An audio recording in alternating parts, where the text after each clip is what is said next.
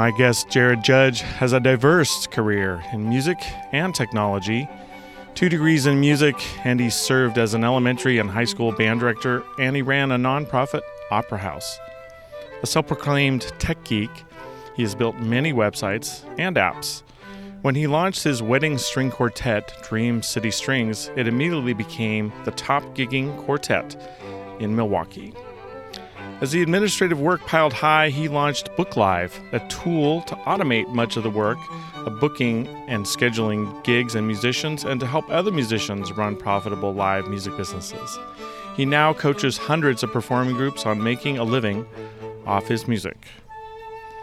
Jared and I sat down and we talked about the similarities in our career. We talked about gigging ramping back up after the pandemic. And he's also got something special in store for you listeners, so make sure to listen to the end for a treat for you. I hope you enjoy my conversation with violinist Jared Judge.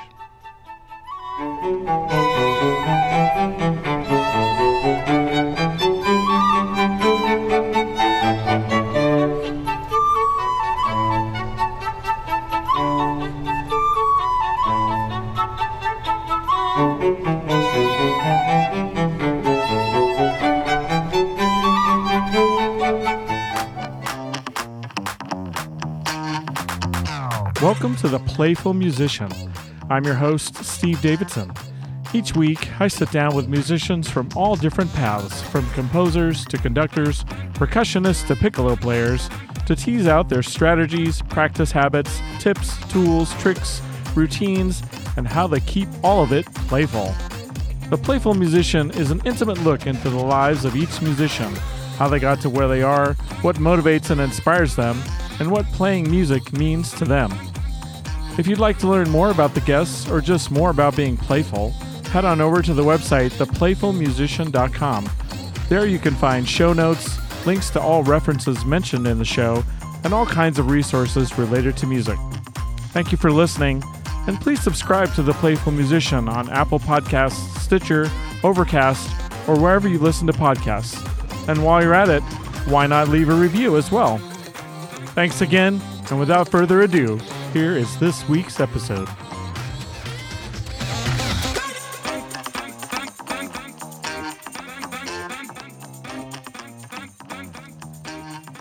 Jared, welcome to The Playful Musician. So happy to have you here.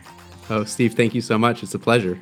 Oh man, I was thinking about the parallels in our lives and our trajectories, and like we're both, I have a career in technology, you're into tech, I'm a musician, you're a musician, I have my undergrad and master's, you have your undergrad and master's. Yeah. I was like, wow, there's so many parallels. It's kind of cool. That's super cool. Yeah. How has the pandemic been for you and gigs, and are you coming out of that now? Yeah, it's a good question. So, like everybody, as soon as March of 2020 rolled around, we had built up so much momentum before then. We had hit our stride, and the bookings were just like really coming in. I was booking like several gigs each week, or sometimes even each day. The string quartet, right? Right, because I run a wedding string quartet here in Milwaukee, and we were quickly booking 6 figures of gigs every year. Wow.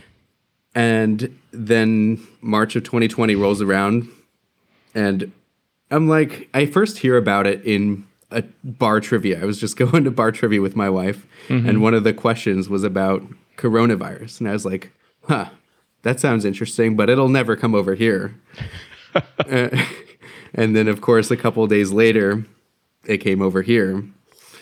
And what that meant for our bookings is like all of a sudden we were not booking any more future gigs. And then a couple weeks later, we had our first postponement. They're like, the couple comes to me and says, hey, we're really struggling. We're making a difficult decision here.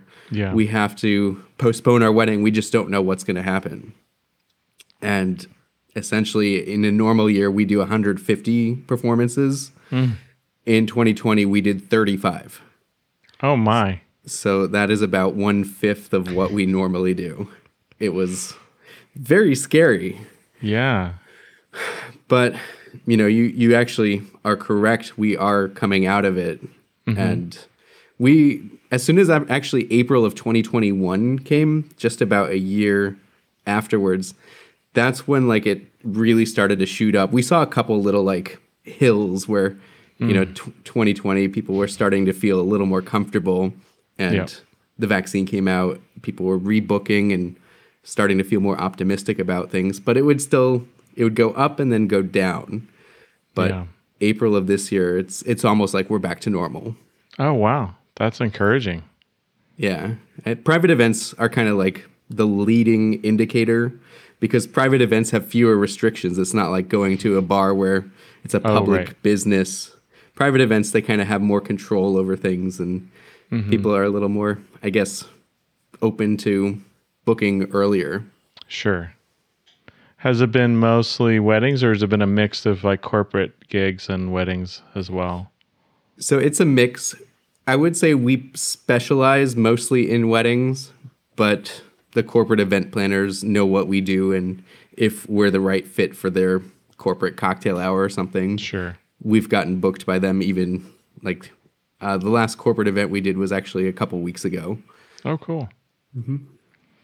And how far out are you booked? Like how many gigs do you have on your books right now? Just curious.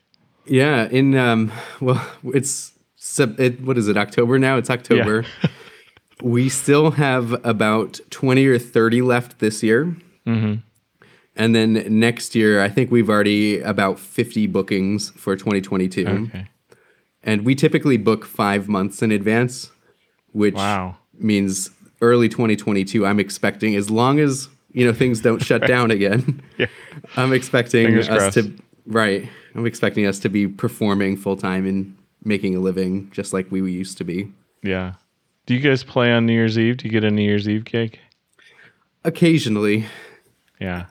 It's like a special kind of couple that books their wedding on New Year's Eve. Right. We do charge extra for Sure. holidays.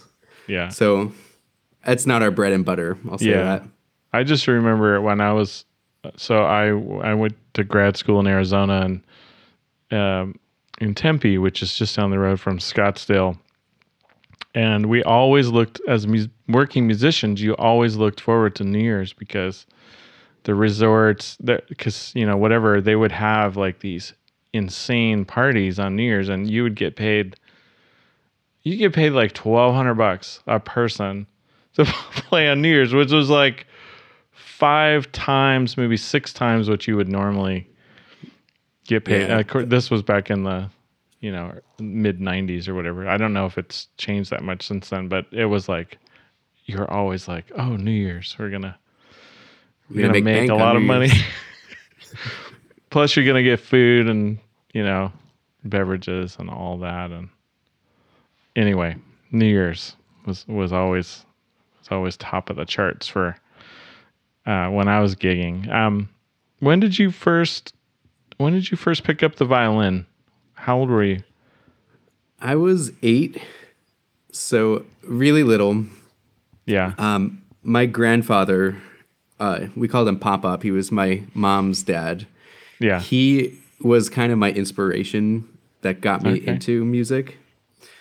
He would always have some CD playing, and it might have been like bubblegum jazz or Carmen, the opera.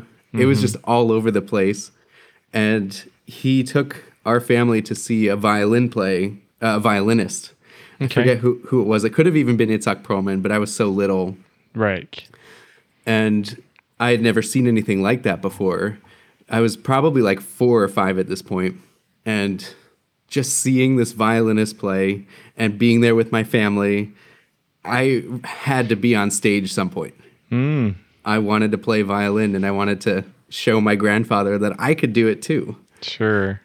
So after that concert, I like ran home. Well, my mom drove me home. Yeah. And then I ran to the bathroom, opened up like the medicine cabinet and found the popsicle sticks, like the tongue depressors or whatever, and grabbed one of them, put it on my shoulder like a violinist, and grabbed another one and used it as the bow. And I was playing violin. That's so cute.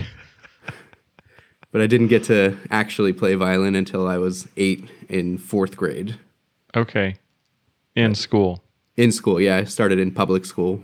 Yeah, the school orchestra. And then obviously you continued all the way through high school.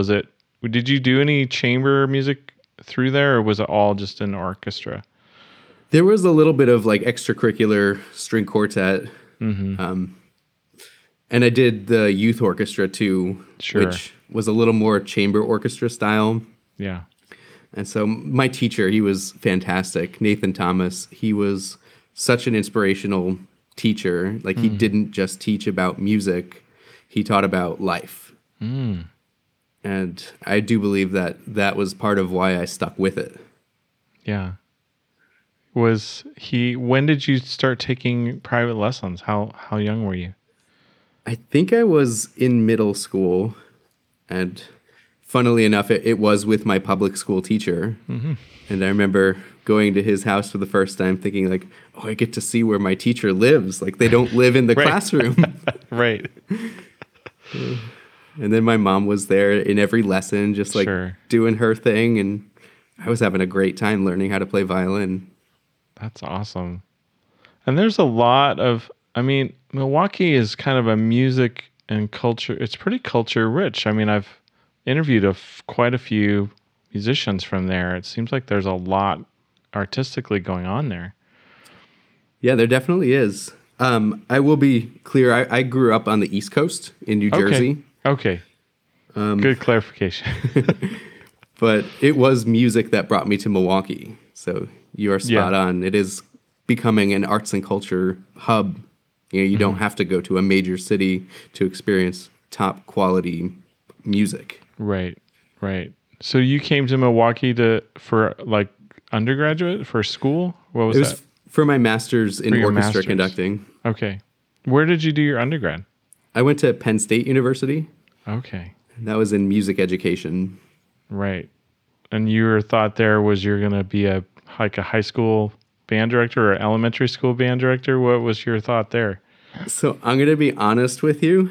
When I declared my major as music education, I didn't really want to be teaching. Yeah. It's kind of a unspoken thing. Like you should not say this, but for many music majors, music education is a backup plan. Right. And the music education faculty hate that, and I understand why. And I'm so sorry to my music education professors for revealing this publicly. But I wanted to be a musician. I wanted to perform. I just loved performing. I still do love performing. Yeah. But, when I was taking auditions and things, I don't think I've ever been in the musical 1%.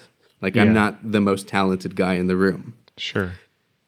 And so during auditions, it became kind of evident to me, like, a safer route would be to major in music education rather than performance. But I did become a teacher. Right. Yeah. They got me in the end. Right. You're educating people, which is great. But then did you actually teach? Now you taught some, like in public school. Is that right? I did. I taught elementary music, which included everything, for 2 years, and then high school band for 1 year. Oh, wow. What was high school band like? It was incredible. I loved teaching high school band. Really? Awesome. Yeah. Like, I don't know. In undergrad, one of my favorite classes was Intro to Conducting. And it was taught, again, incredible teachers. They have such an impact on your life. Yeah. Dr. Christopher Kiver, he was the director of Penn State's choral department. Sure. And he inspired me to want to become a conductor. And high school band was the first teaching position where I felt like I could actually do some conducting. Yeah. Like in elementary teaching, yes, you are conducting, but it's more like showing the kids exactly where 1, 2, 3, and 4 are. Right. Right. But in high school, you could give them energy and give them complex musical phrasing, and they would give it back to you. And it was so cool. That's awesome. That's awesome. Was there, did you guys have a marching band or a pep band also? Yeah, there was a competitive marching band. Wow. So that's a whole nother Whole other discussion. realm. Yeah. And so then you went to Milwaukee for grad school, and what was it? You were pursuing conducting then? Yeah, orchestra conducting. Yeah. So even before teaching high school, and I'd been inspired to become a conductor by that conducting professor. Yeah. And while I was teaching elementary school, I was starting to feel a little unsatisfied musically. I actually mentioned in my book, you could only teach hot cross buns on recorder so many times. Right. And Without blowing your brains out. Exactly. So I went on Craigslist while I was an elementary school teacher looking for musical opportunities, which if you've ever been on Craigslist in the music section, you know that real musical opportunities are hard to come by. Yeah. Usually it's somebody offering cheap horn charts, something like that. Yeah. But I found 2 nuggets in the New Jersey Craigslist. One of them was actually a wedding trio that needed a violinist. That's kind of the impetus for why I later started my own wedding string quartet, was because I had subbed in somebody else's. The second gold nugget was an opera company. They were young artists, like Westminster Choir College graduates looking to start an opera company, and they needed people in their chorus. And I just figured I'll reach out to them, see if they wanted to work with a public school teacher, and maybe I could help them start an orchestra so they don't have to just do opera with piano. Right. And so that's kind of where I got the bug for orchestra conducting, was because they actually let me start an opera youth orchestra. Oh, cool. And I was the rehearsal conductor. It was the vocal music director who eventually conducted the performances. Sure. But I got to learn how to conduct opera, and it was thrilling. I bet. I was just going to the Met Opera in New York and seeing Wagner and, all these amazing operas, just getting these big dreams, fueling the fire that every musician has of making it big. Right. To being on the big stage and doing those grand things. What was it about playing in that that wedding trio? What about that really grabbed you? Well, the biggest grab was I was making good money playing my instrument. Like, up until this point, I had played for a couple regional symphonies. Like, I subbed in the Nittany Valley Symphony while I was at Penn State. And it paid, but it didn't pay very well. Right. And then when I got my first wedding and the contractor paid me like $200 to play an hour, I was like, I'm getting paid more per hour than I was playing in this regional symphony. Right. Like, that could really add up to a living performing. Right. And the music was not hard. I don't know if you're anything like me. This is like, I'll reveal the secret about me, but I don't think it's a secret, because I feel like most musicians have this thought too, but they won't say it. Sure. I hate practicing.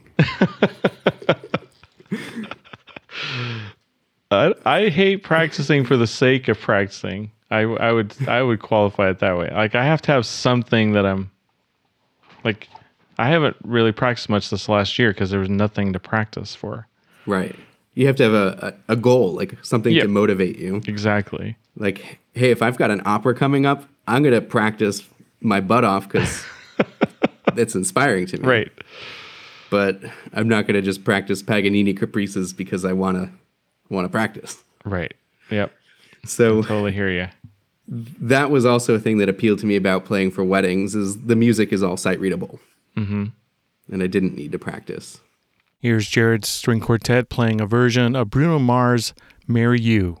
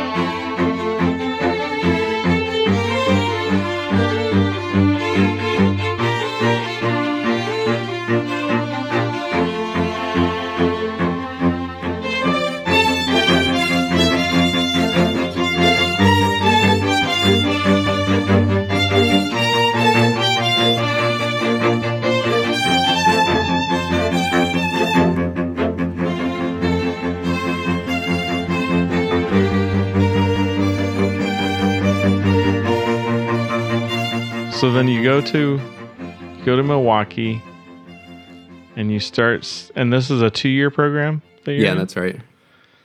What was the program like? It was pretty rigorous. Mm-hmm. If you've been through music school, then you're pretty familiar with you take lessons every week. Yep. Then you take you have ensembles that you play in. Like I had to play in orchestra and I also had to play in band. Yeah. But then you also take your theory courses, your history courses, and on top of that, you have to prepare for your exams at the end of your program, plus a recital. Yeah. Comprehensive exams and your recitals. Exactly. So it was a full-time job. Yeah. And were you gigging then also? I didn't have the same connections that I did back on the East Coast. Mm-hmm. I did manage to connect with a couple musical theater directors and again sub in the regional symphony. Yeah.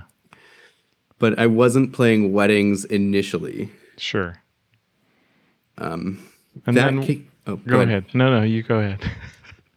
Well, I was going to say that came a little bit later after I'd started taking some auditions at the end of my program. Because, once you end your degree, either you have a job lined up or you have no financial backing. Or you keep going and you get a doctorate. Well, yeah, you could be in school forever. Exactly. That's my point. But so you were taking auditions and then you auditioned for that military band, right? It was the Air Force. Is that right? Yeah, that's right. I was really interested in military music. I think I kind of first caught the bug when it was before I even went to grad school. I realized that the U.S. Army Band offers a free conducting workshop every summer. Oh, wow. And it's an incredible program. If anybody on this podcast, even if you're not a conductor, it's worth going to because you get to watch some of the best musicians in this country work with some of the best conductors in this country. Wow. More in the band side, but music is music. Sure. And so I went to that clinic 2 years in a row, and they do kind of give a sales pitch for becoming a military musician. Yeah.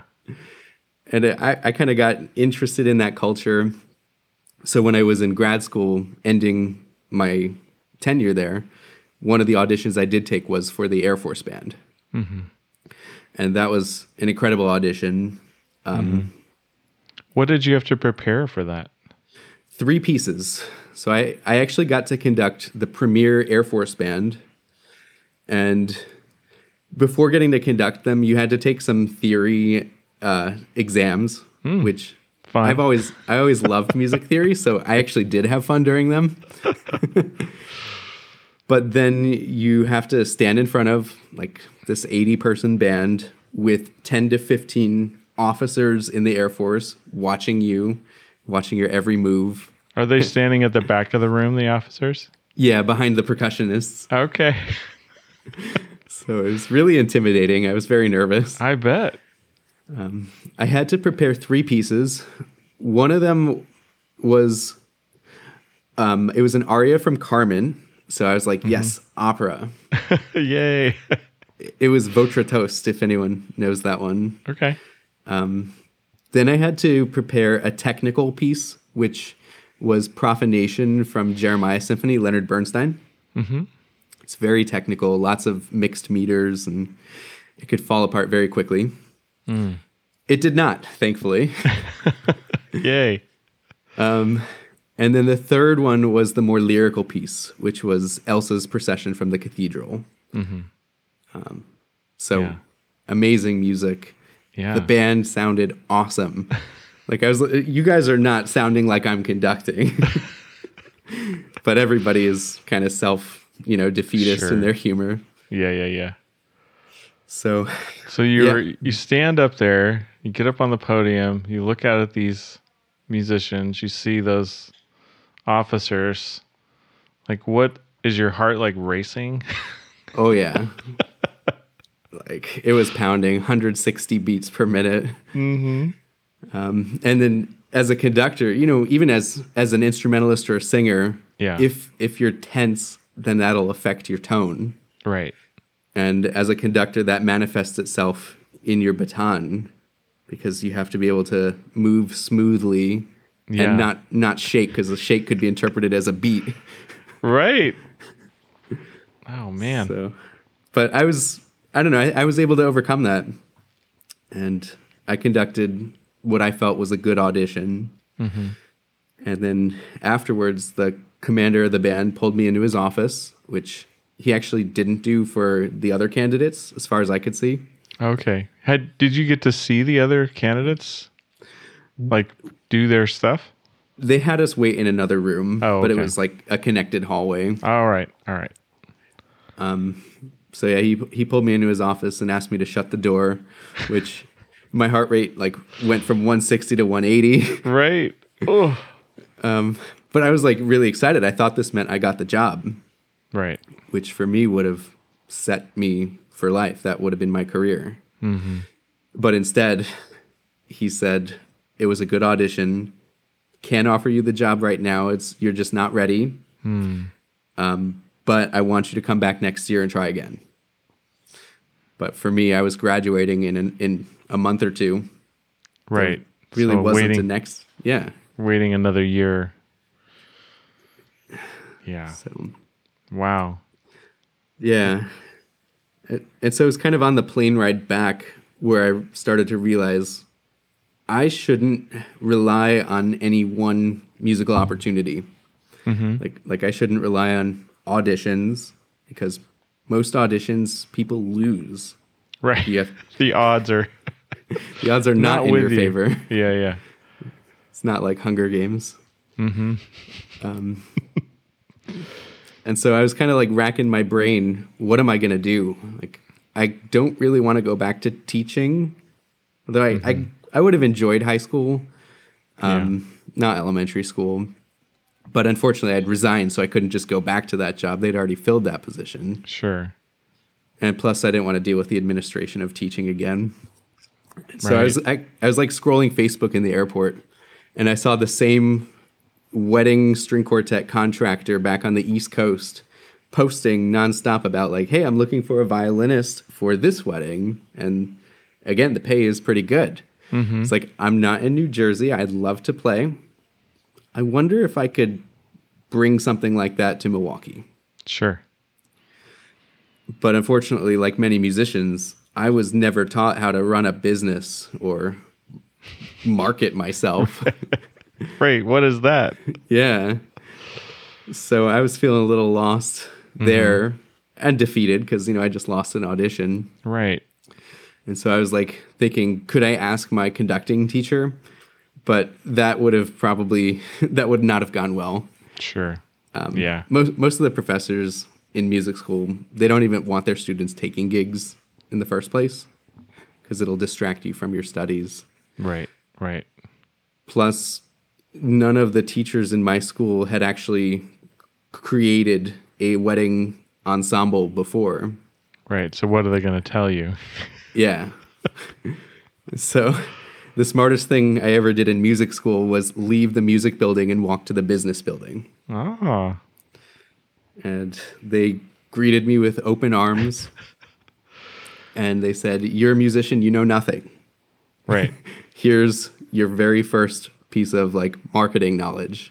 And they gave me a list of books to read. They set me up with one of the business professors who kind of served as my mentor. It was kind of like free private lessons for business.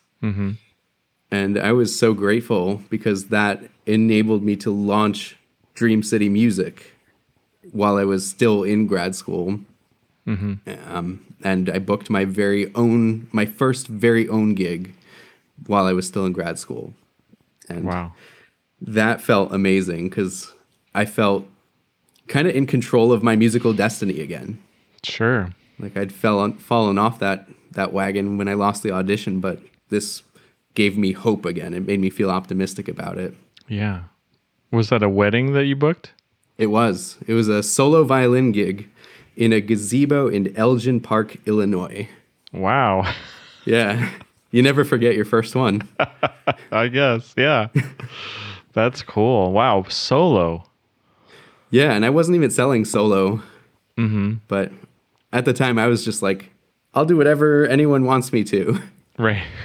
Which works when you're getting started, but then you realize that doesn't work when I'm actually trying to build this thing up. Yeah. It doesn't scale Right. so well. Yeah. But that was the seed that you needed, and it sounds like that really boosted your confidence and gave you some momentum. Yeah, it totally did. Because off the back of that, I realized I have something that's working. It's kind of like, I don't know, a baby was just born. I still have to like feed it and make sure it doesn't like walk off a table or crawl off a table. Right. But it exists. There's life in it. And I Yeah. can feed it and grow it. And eventually I did. Right. And that is my business. That's who I am. I am a performer. Right. Tell me about so you're a techie also. Where did the technical knowledge come in? Is that all self-taught, or did you take classes in programming, or? I am mostly self-taught. I've always been fascinated by technology ever since I was little. Like when my parents brought home our first desktop computer in the 90s, the first thing I did was like open up the case and start to take it apart. And I put it back together before my parents got home. Right. So they didn't know. But I don't know. I've always been into technology and solving problems. And technology is just a way to solve problems. Right. So I taught myself how to code in middle school. Did a lot of online learning. And I did take one community college class in high school for it. But most of it has just been my own. I have a problem. Oh, I see I can solve it through technology somehow. Right. And figuring out how to do that. Right. So you get your music group up and you're getting gigs, and that went well, it seems. It did. Yeah. I mean, before I graduated, like I had actually booked more than just that one solo violin gig. Like it was showing enough promise that it was going to be my full-time job after I graduated. Wow. So yeah, and in fact, we were getting so busy that if anyone has ever led a group before, you know that you're the head honcho. Everything falls on your shoulders. Yeah. And you have to be supremely organized to make sure everything goes smoothly. Right. Right. Most musicians, like they don't teach you how to do this in music school or lessons. No, they don't. How to be organized. And then the other thing is that the people who figure it out typically don't teach the people who don't figure it out or haven't figured it out yet. Right. Like I've never played for somebody who then taught me how to book my own gigs. Sure. So you figure it out yourself. No. And the way that I figured it out, which I think is similar to the way most people figure it out, is you use spreadsheets. And you kind of piece together tons of Excel or Google Sheets. Yeah. And then you have email chains that are like 20 messages long, group text messages or Facebook messages to coordinate the band. And especially with strings, like for a wedding string quartet, you can kind of swap out players a lot. Yeah. And that's true in cover bands too. But for original music, it's a little less flexible. Sure. But when you're dealing with a lot of different players, that means a lot of different group chats. Like this gig, I have, these 4 people. This other gig, I have a completely different set of people. Yeah. And it's everywhere. I was managing, I was surviving. Yeah. So fast forward to 2019-ish, I had just gotten married. And in October of that year, I wanted to take my wife out on a date to pick some apples. And it was Saturday, which is prime time wedding day. And so I checked everything, checked my spreadsheets, checked this, that, and the other. And I was like, whew, no gigs. We're going to go apple picking. Nice. And the orchard was an hour away. We drive there, we get our bushel, and we're having a good time using the like sticks with the claws on the end that you can just grab the apples off. And it was while we were picking Honeycrisp apples, which is my favorite kind. Yeah. My phone starts vibrating, and I like pull it out of my pocket. I see on the caller ID, it's a wedding planner. And so my heart starts pounding a little bit. And I get that like feeling of dread. And so I answer it.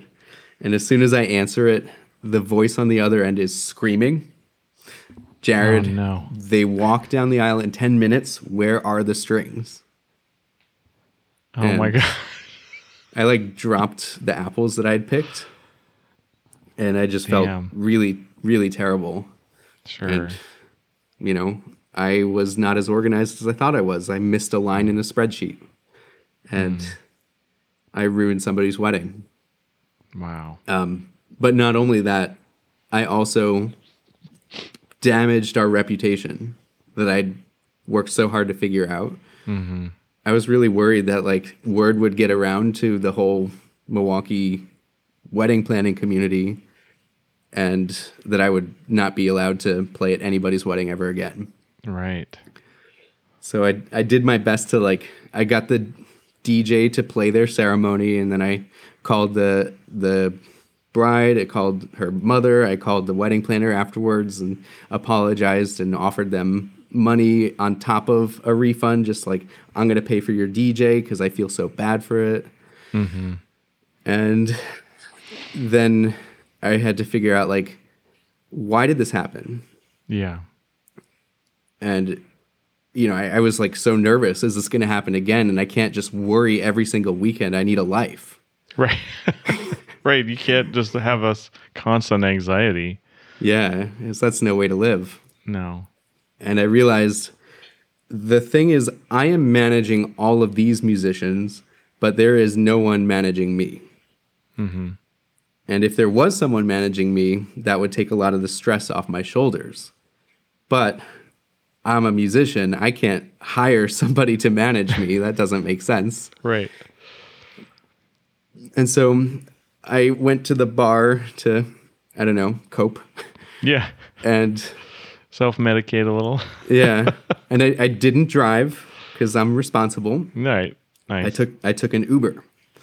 And so as I'm Ubering back from the bar, I have this thought because I looked down at the screen. The Uber app was managing the driver. It was telling the driver, you have a new gig. You got to pick this guy up from Lakefront Brewery, take him back to his home. Here's the itinerary, the set list. And it reminded the driver when to pick me up and when to drop me off, and then automatically paid the driver afterwards. Right. And I was like, that is so cool. I wonder if that exists for music. Sure. And I did a little research. I couldn't find anything. There's websites that help you find gigs. Right. Your gig salad, your this, that, and the other. Mm-hmm. None that actually managed the logistics and would actually yell at me if I was going to miss a gig. And so here's the problem solver in me is like, if it doesn't exist, I'm going to make it. Right. And so I spent some all-nighters and coded the very first version of it, which all it did at that point was schedule musicians. Mm-hmm. And so I put in the next wedding we had, and I said, I want you to find me 2 violins, a viola, and a cello. And I hit staff it. And when I hit the button, it sent out text messages and emails to my list of musicians.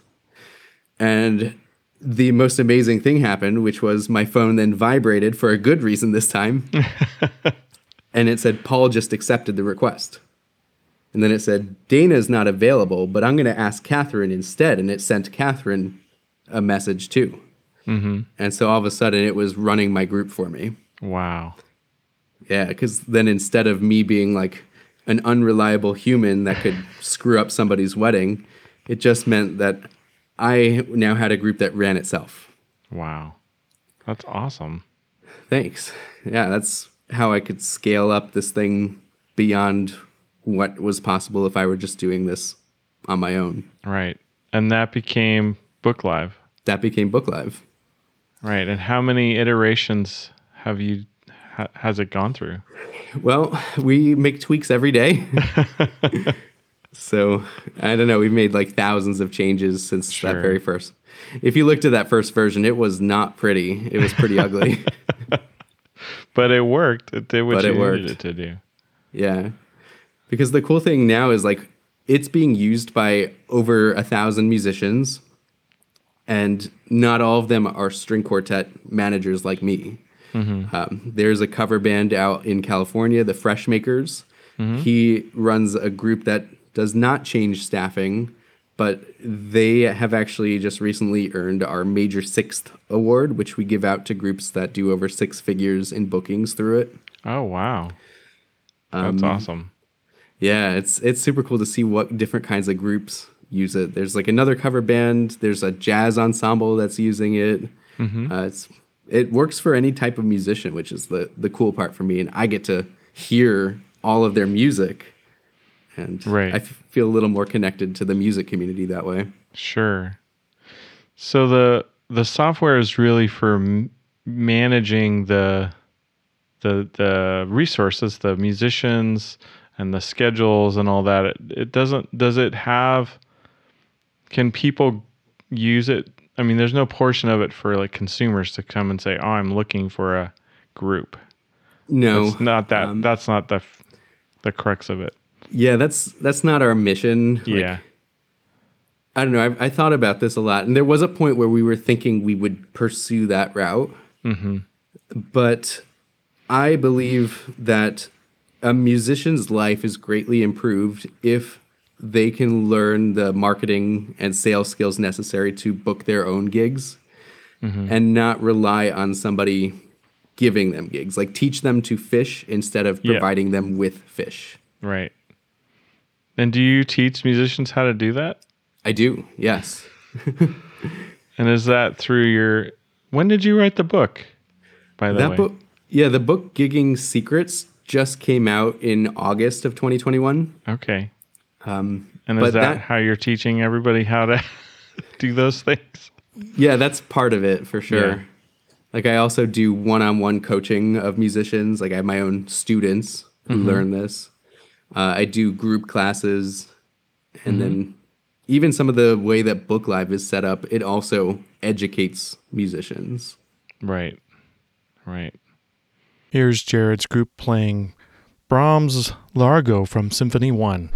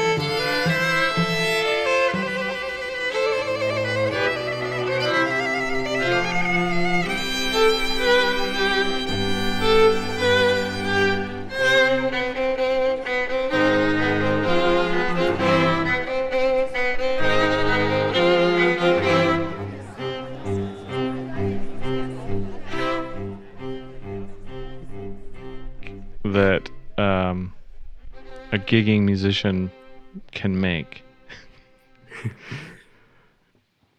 Oh man, I can think of several, but like in your experience, because you're a full, like you're making a full-time living at this. Like, what's the rookie mistake that gigging musicians make when they're first starting out? Rookie mistake is to assume that talent will get you the gigs alone. Because, I mean, before I walked over to the business school, I was under that impression too.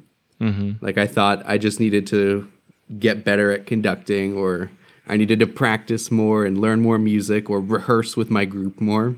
Yeah. And that would lead to more bookings. It's not. I mean, you're improving your product, but products don't market themselves. Right. They have to be marketed actively. Sure. So to me, the biggest mistake is not learning marketing, even at a very basic level. And were there any books or any resources that you read or you consumed around marketing that really had a big impact for you? Yeah. In fact, I have a stack of books here that's holding my computer up. And the top one, actually, I'll show you because we're on a video right now. Yeah. It's called The Musician's Guide to Brides.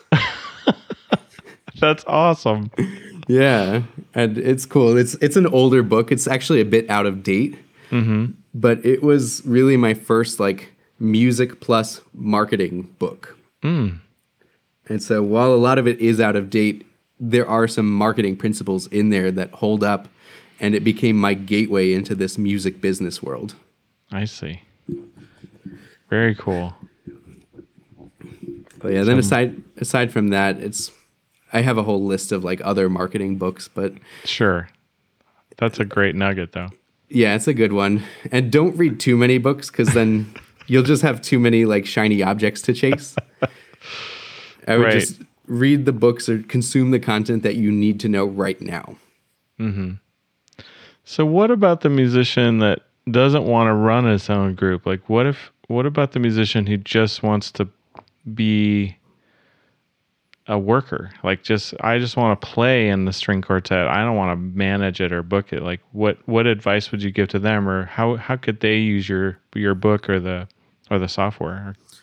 Yeah, I mean that's a really good point. I definitely market my services more towards the one who wants to be the leader, because you can make more money as the leader. Right.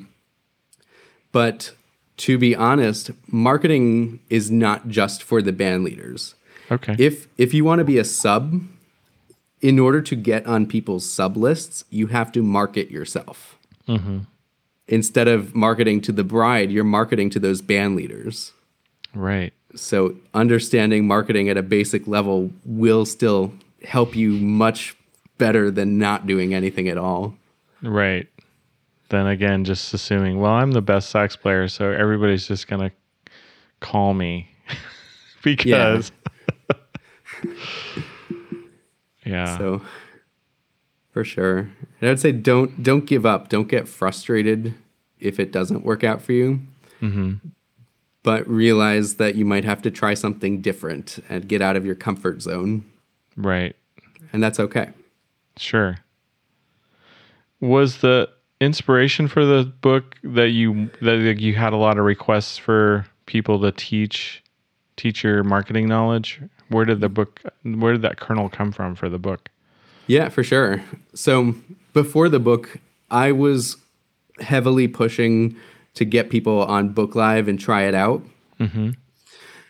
And the more musicians I spoke to about it, like I would have some that matched my exact, like, I run a string quartet or I run a cover band and we have enough gigs already. But the majority of musicians I spoke to, they kept telling me over and over again, like, I don't have enough volume to need this kind of thing. And to me, like, what they actually were saying was, I'm not making enough money from my music to make a living off of it. Sure. And that's when I realized not everybody has learned the basics of how to build yourself a music business to a point where you can make a living off of it. And that is a shame, because all of my teachers, I don't know, they painted this picture of, you're going to make it on stage one day and you're not going to have to learn all this business stuff. It'll just happen. Right. And everybody sold this idea and this pipe dream that doesn't come true for people. And I don't know about you, but like almost on a weekly basis, when I hear of one of my friends who I went to school with or have been in the music circles, I hear about them either giving up on music or getting a job in corporate. And they're like, oh, I just need to make ends meet while I'm figuring it out. Right. And I see music dying. Yeah. And to me, that's not okay. I need to do something about that. Right. That's a great calling to try to affect that through your book. That's awesome. I hope so. And I realize, like, not everybody wants to make a living gigging, and that's Sure. okay. Some people want to record albums. Some people want to tour on Broadway. But I do think the basics of marketing apply no matter how you choose to make your living. Right. Across the board.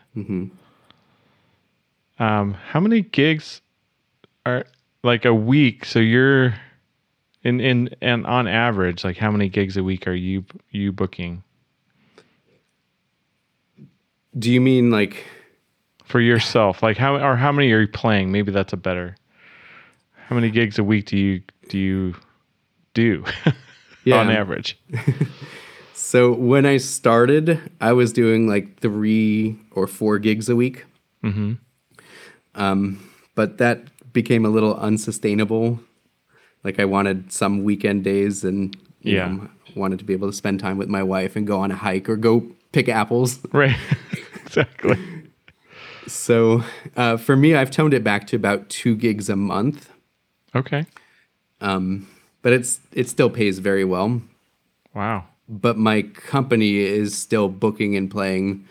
I'd say, you know, after COVID, we're still in the recovery phase, like I mentioned. Yeah. But like just this past weekend, we had 3 gigs this weekend. The weekend before we had 5. So it's a good amount each weekend. Sure. Have you had any really high, like, well, not, I guess I would say high profile, or is there any, like, have you ever played for like a celebrity wedding or somebody like a senator or like some high profile wedding? So yeah, we've done a couple interesting ones like that. We play like right before COVID, we played at a, I guess I wouldn't really call it a corporate event. It was more like a fundraiser kind of thing for our governor in the state. And then in middle school, I actually got to play for the president at the time, George Bush Jr.'s dog. For his dog. Yeah, because his dog, we got to play in the White House. I probably should have led with that. Oh, okay. Yeah, the White House. That's good. Yeah, we played in the White House, and his dog was running through all the different rooms while everyone was touring the different Christmas trees that they put up. That must have been a thrill as a kid to play in the White House. It was nuts. And I was always the youngest in the group. I was a little immature. Before we got to go in the White House, the Secret Service came and inspected all of our instruments. Like they had to make sure that we weren't bringing anything explosive into the White House. Right. And so they would open up our cases and knock on our instruments and make sure they really were hollow. But the Secret Service agent looked at me, and I guess being a little kid, my bow tie was a little crooked. The Secret Service agent said to me, "Fix your attire, sir." Wow. Did they look at the resin funny? Were they like, what is this? Yeah. I mean, it was interesting. I bet. That's a really great story. I wanted to ask about like musicians that don't live in like bigger metropolis areas. So like in smaller towns or smaller cities, do you think there's a sweet spot for population size for someone to be able to earn a living in this way? That's a good question. I don't know. Mm-hmm. Obviously, the larger the city, the more opportunities available. Right. But even with smaller cities, there are still plenty of private events. Like it's not just about weddings, but there are a lot of weddings in smaller cities. There are a lot of parties, private parties that people host. So I feel like it's smaller than a city like Milwaukee, which is 600,000. Right. Like you could still make a good living in a smaller city. Sure. So where I live, there's, well, the area here in Southern Oregon is probably, there's probably 100, 130,000. I mean, there's a bunch of little cities. And there's some bands that, I mean, I've subbed in some cover bands that seem to work a great deal. We got wineries are a big, like that seems to be the latest, most common venue for live music in this area is wineries. They're hiring a lot of musicians, it seems. Yeah, for sure. I've seen that too here in Milwaukee. We don't typically position ourselves for wineries because it's similar to a bar or club gig for us. Like we don't have a following. Right.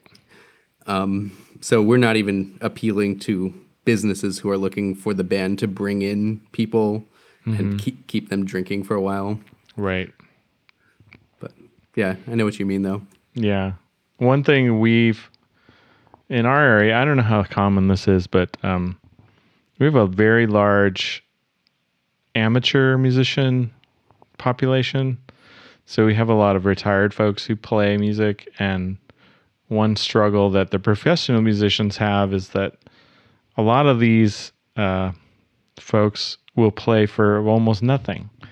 So they'll just be like, I'll play at your bar or your whatever and just give me some beer and that's fine. And then they have a lot of friends, so their friends show up. So they're drawing a lot of people. They're not asking for much money. And then it's been hard. It's been a challenge, I would say, for the professional musicians who make their living at it, who are actually have a lot higher quality product to then convince the person, the person running the establishment to like invest. You know what I mean? Yeah. That's something I don't know if that's just unique here, but it's a pattern I've seen over the last few years here. No, for sure. I've seen a lot of, like, I'm a part of a lot of different Facebook groups for musicians. Yeah. A lot of them are nationwide, and that pattern is all over the country. Mm-hmm. And everybody complains because it does devalue live music. Right. But one thing I guess that kind of reassures me is that the bar or restaurant owner who brings in these amateurs, they know that they're getting a lower quality product. Mm-hmm. And eventually it's going to impact their business in a way. Like it's right. Yeah. So you get what you pay for. You get what you pay for.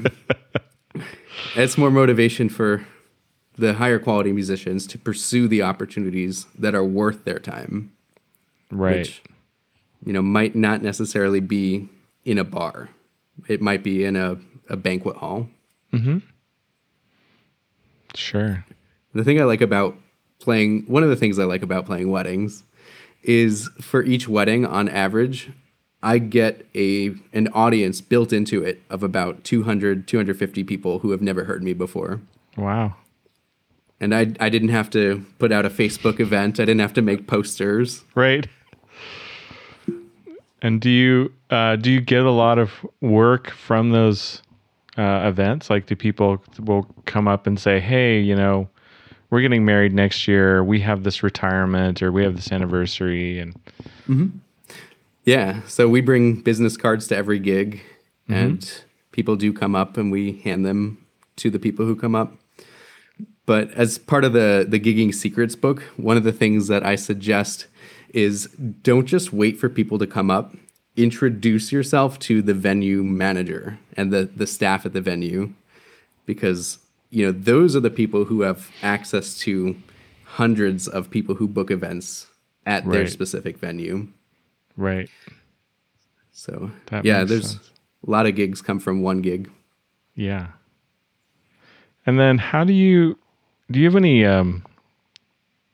tactics or tricks for keeping the music fresh? Like, I know probably you get a request for a lot of similar set lists or songs. Like, how do you manage it with the group to keep it, still keep it energetic and like, oh no, we're playing this one more time, like. Yeah, I get that. I mean, I don't know. For me, it stays fresh just because I know what went into booking it. Mm-hmm. But I will say at each gig, I don't know, we kind of have a contest between all the musicians there of like who can do something subtle but interesting that the musicians notice, that don't take away anything from the song. Like whether you Right. add a couple extra notes into this one phrase, or alter a rhythm slightly. Like, I don't know, it kind of becomes a little inside joke. Right. To keep it interesting.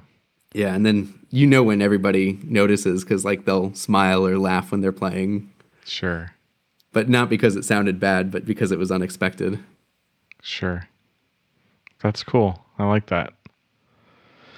So if for the people that are listening that are interested in your offerings, like, first of all, how would they get a copy of your book if they wanted to? Yeah, so I'm gonna do something special for playful musician listeners. I want to give my book away to them for free. Wow, that's They so just- generous. Yeah, I mean, we all kind of we're in this together, and Sure. musicians deserve to know this stuff. They do have to pay some shipping and handling. Like the book is free, but the shipping is not. Sure. And they can get a copy at giggingsecrets.com/playfulmusician. Awesome. So that's cool. And yeah, if you want to like put that on the show notes or something, that's fine too. For sure. I'll put that in the show notes, and we'll make sure we'll probably put that in the social posts too. That's a great offer. Thanks, Jared. And then what about the software, the Book Live? What's the URL for that if they're interested in learning about the software? Yeah, so that is available at booklive.com. Okay. And we are giving away a free 2-week trial to that. Oh, that's So great. So people try can it. check it out. Yep, try it for 2 weeks, put in a couple gigs, see if it helps you book more or spend less time, and go to an apple orchard without worrying. And are you on social media? Where can people find out more about you in Yep. general? For sure. I'm on Facebook and Instagram, and those are both at Jared Judge, Jared Judge. Okay. And do you have your own website, or is it best for people to just go to the booklive.com or? Those websites are better. Yeah, I'm working on mine. I haven't needed it in a while. sure.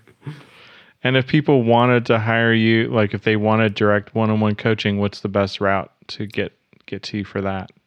So there's an application. So they should send me an email to Jared, Jared, at booklive.com. And then I'll send them the application. Awesome.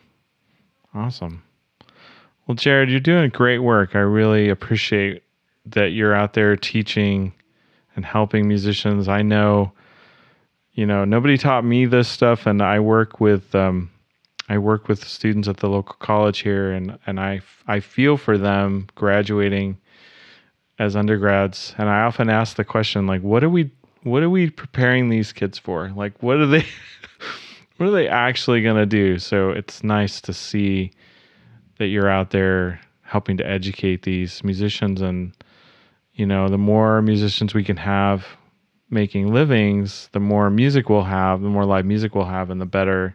I just think the better everybody's lives are going to be. Yes, I agree 100%.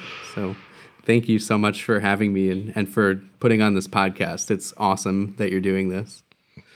Well, thanks, Jared. And we'll look forward to seeing how things continue with the book and with Book Live. And we'll stay in touch.